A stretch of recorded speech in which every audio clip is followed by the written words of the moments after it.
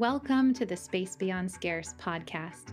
I'm your host, life and business coach, Kate Hawley. I work with entrepreneurs and creative changemakers who value depth, impact, and purpose.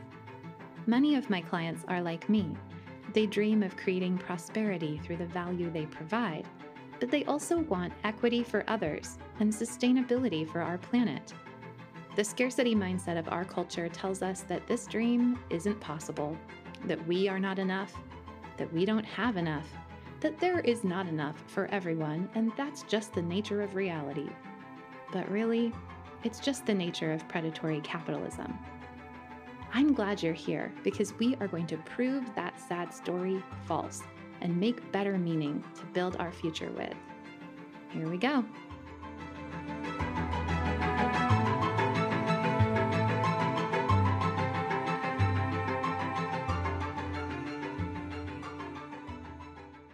Hey everyone, welcome back to the Space Beyond Scarce podcast. Today is a mini episode that is not what I was planning on airing. I was planning on airing an interview this week and I ran into some technical challenges with my recording software and tragically lost part of the interview that I was planning on airing for you. So I have already made plans to redo it and will be getting it out to you probably next month. Meanwhile, I am also in the middle of a 2-week period where I have very little slack in my schedule. So I am just squeezing in a quick broadcast for you all today. And I decided that I would like to address a money mindset, or really just a mindset that is quite relevant to both my circumstances today with having to kind of last minute change up my podcast, and also something that I think has broad relevance that is worth looking at a little bit more closely. And the mindset is one that we could call DIY, or doing it yourself, right? That phrase has been around a while. I don't know that we think of it as a mindset, but it definitely can become one. So part of the reason why a little unexpected technical challenge can throw off my entire podcasting schedule right now is that I am doing it all myself. The podcast writing, recording, producing, editing, and I'm doing that on top of doing everything else in my business myself, coaching my clients, developing my programs, doing all of my marketing, writing my newsletters, right? Everything else that I'm doing in my business. And this doesn't feel wrong to me. I have been DIYing things for so long. It is a very well-worn habit for me. But I'm also aware that this habit stems from pretty old habitual money mindsets that I unconsciously doubled down on back when I was a relatively broke artist and I never paid for anything if I could take care of it myself. And my mentality was, I can figure out a way to take care of anything myself. And so today I want to start by addressing, first of all, what is really quite helpful and important about DIY mindset. It is not a bad thing. But also why it's equally important to know when you have DIY'd something to its limit and it may be time to hire support or pay for the pro version or go into what I'm going to call DIP, doing it professionally. So here's a quick little history or description of DIY. I guess it's been around quite a while as a concept, but it really came into cultural use and prominence in the 1950s as more people got interested in learning how to do things themselves. I wonder if it actually came into prominence then because before that it was just the way things were, and then consumerism kind of led people away from doing things themselves. And so there was kind of a return of maybe you can fix your own car and your own home and you can learn how to do these things yourself. Really, by the time I encountered DIY, it had evolved into more of a punk anarchist art world kind of a concept. I mean, I went to college in Olympia, Washington in the late 90s, so it was very, very prominent there in that particular way. And according to Wikipedia, the DIY ethic is the ethic of self-sufficiency through completing tasks without the aid of a paid expert. The DIY ethic promotes the idea that anyone is capable of performing a variety of tasks rather than relying on paid specialists. So, in some ways, the DIY ethic or movement is about toppling hierarchies and, spreading equity and democracy and getting creative and getting resourceful. And there's a lot to appreciate about it.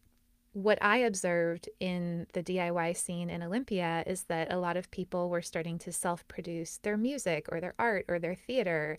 They were getting past the traditional gatekeepers of the major record labels and starting their own little indie record labels, or crafting things by hand and starting to sell them on the internet, or learning to grow their own food. I made friends with this couple who they were about a generation older than me, and they had gone to the same college I went to when it first opened in the 1970s, and they had taken a college level course on how to build your home from other people's trash. And they had the most amazing house in the middle of the woods in Olympia that was so unique, so beautiful, so innovative.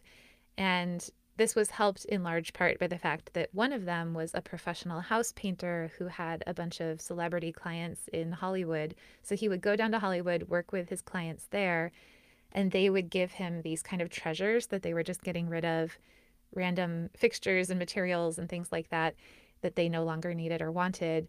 And then he would integrate them in some really unique way in his house. So when I think of DIY, I think of so much innovation and cool things that can emerge from that that would never probably emerge from if you just hired a traditional contractor, say, to build your house from whatever materials they usually use. So DIY definitely was a point of pride for me, and I think for a lot of people. And I honestly never even questioned that it was the right way to do things until many years later when I opened a more complicated brick and mortar business. And I started to realize that I had trained myself to underinvest in professionals who really could have saved me a lot of time, money, and energy in the end. I had learned to devalue my own work and services because when you never pay for other people's services, it can be hard to believe that you deserve to get paid for your services. I had learned to do kind of a half assed job at a lot of things instead of getting really professional or really good at just a few things. And that in turn had led me to really develop a habit of overworking and under earning. I was always just in the hustle, kind of lost in that I gotta go, go, go, do, because I'm doing everything. And that never leads to your best work, I'll just say. And it also never leads to you earning at your best potential. So at some point in my most recent business, my last business, I got to a point where I knew that if I did not get help from other people, I was going to be stuck on a hamster wheel. I wasn't going to get anywhere. I wasn't going to be able to grow my business. And that really was not going to be sustainable for me in the end. So at that point, I ended up hiring my first business coach. And by the next year, I was able to hire my first employee based on some changes that I made with the help of my coach. And then that led to a huge return on investment that allowed me to grow my business. It allowed me to hire even more professional support, which just really did have a compounding effect of improving things. And so, this result of shifting from DIY to what I'm calling DIP, or do it professionally, is that I was able to focus my energy on what I was best at. I was able to deliver more professional, high quality results in the work that I cared most about. I was able to build more community and support and relationships around my business because I was inviting other people to come and be part of it. I was able to strengthen the economy around me by hiring other small business owners, other professionals to do what they were best at. So it really was a very positive impact when I made this shift. And again, I'm not trying to say that DIY is a bad thing or the wrong mindset or a worse way to do things. I actually don't think there's really any such thing as a right or wrong money mindset. I think the challenge comes in when we build habitual money beliefs or ways of doing things that we get stuck in and we're not really examining why we're doing it that way. And we start to feel like we have no choice in the matter. So when I was living in a DIY mindset all the time, it really never occurred to me that I could have any other way of doing things. I just assumed I would never be able to afford anything else. Now that I've had the experience of growing past that point, I see that there's another phase. And this could be in the development of a business, or I also went through this when I started a theater company, or really any kind of big dream that you're working on creating. Probably there's going to be a phase where doing it yourself is going to be a huge strength, a huge asset. And then at some point, if you do that for too long, or if you do it with too many things, it may start to become a liability. It definitely can save you money in the short run if you're doing things yourself, right? But it can also come with a cost in the long run. So we have to pay attention to that cost benefit analysis. And we also have to be attentive to when is it time to take a leap of faith that is often required to invest in getting professional support, even if you don't totally feel ready, because that professional support is probably what you need to get to the next step where you can be making more. So, in my last business, I was able to pretty successfully shift from the DIY way of doing it to the doing it a little more professionally. And that system worked well for me. I have now pivoted a little bit because I shifted in the middle of the pandemic, let go of my other business, and started really focusing on building new infrastructure for my coaching business, including launching this podcast. So at the moment, you're catching me in more of a DIY phase. And I would say the difference is that this time around, I'm here with more intention. I know that that's what I'm doing. And I also know that I'm not going to stay here forever. So I put together a few just considerations for deciding whether you are at a space where you should hire professional support, like if you're ready for DIP, or if you should stick with DIY. So I think that DIY could be the right choice for you if you are in a startup phase where you cannot afford to hire a professional. And if you are in that space, then you want to make sure you're applying your DIY efforts to the work that gives you the most leverage, that you have the most talent or skill with, that's going to help you grow to a professional level the fastest. For me right now, I've accepted that some of the technical aspects of my business are going to be a little less perfect because that's not where my talents are. But as long as I'm really focusing on leveraging where I do have talent, where I do have skill, and I'm maintaining my professional integrity in those arenas, I'm trying to leverage them to the point where I can eventually hire out professionals to do the things that really I don't have any business doing, like designing my website and things like that. Another reason you might want to stick with DIY is if you absolutely love doing it yourself with that particular thing. If it's a hobby or a craft or a passion of yours that you receive a lot of value in exchange for doing it yourself, then that's a great choice. Another reason why you might want to stick in the DIY phase is if you're an entrepreneur and you want to understand the ins and outs of your business before you delegate them to somebody else. I learned this in my last business where there were certain things that I didn't know how to do and I didn't want to learn how to do them. So I thought I could just hire somebody to come in and do them for me. But they were kind of high level things like understanding the accounting or understanding the marketing strategy that certainly you can hire people to do those things for you. But if you're a business owner, it's really good for you to feel like you have a grasp of it and you know enough about it that you can make high level decisions about it. So this is where being an entrepreneur, it is really good and helpful to do a lot of the things yourself, even if they're not your strength, just enough so that you really can understand what they're about. And the final indicator that maybe DIY is still a good fit for you is if you are willing to let go of perfectionism and let things be good enough. Like for me, today's little podcast switch up from what I thought I was going to be airing to what I am airing, that is one of those things that I just have learned to be flexible with and say, that's good enough for me today. And then there are points where you get to where you think, I really do just want this to be done professionally. And I'm willing to pay, even if it's hard to do, I'm willing to pay a professional to do this so that it will be done the right way, the best way. I never try to fix my own car because I'm pretty sure that good enough is not the right answer. I'm not going to let go of perfectionism with like my car's, I don't know. I don't even know the parts of a car to tell you what it would look like to be a perfectionist or not. Basically, I know nothing about fixing a car. And a car is a thing that should be safe to drive. So I'm just never messing with that. I'm always taking it to the mechanic. So those are the things that if you're sticking with DIY. And if you are wondering if it's time to start doing it professionally, maybe hiring professional support, I would say it's time if you have already tried to DIY it and you're continually failing to meet your goals.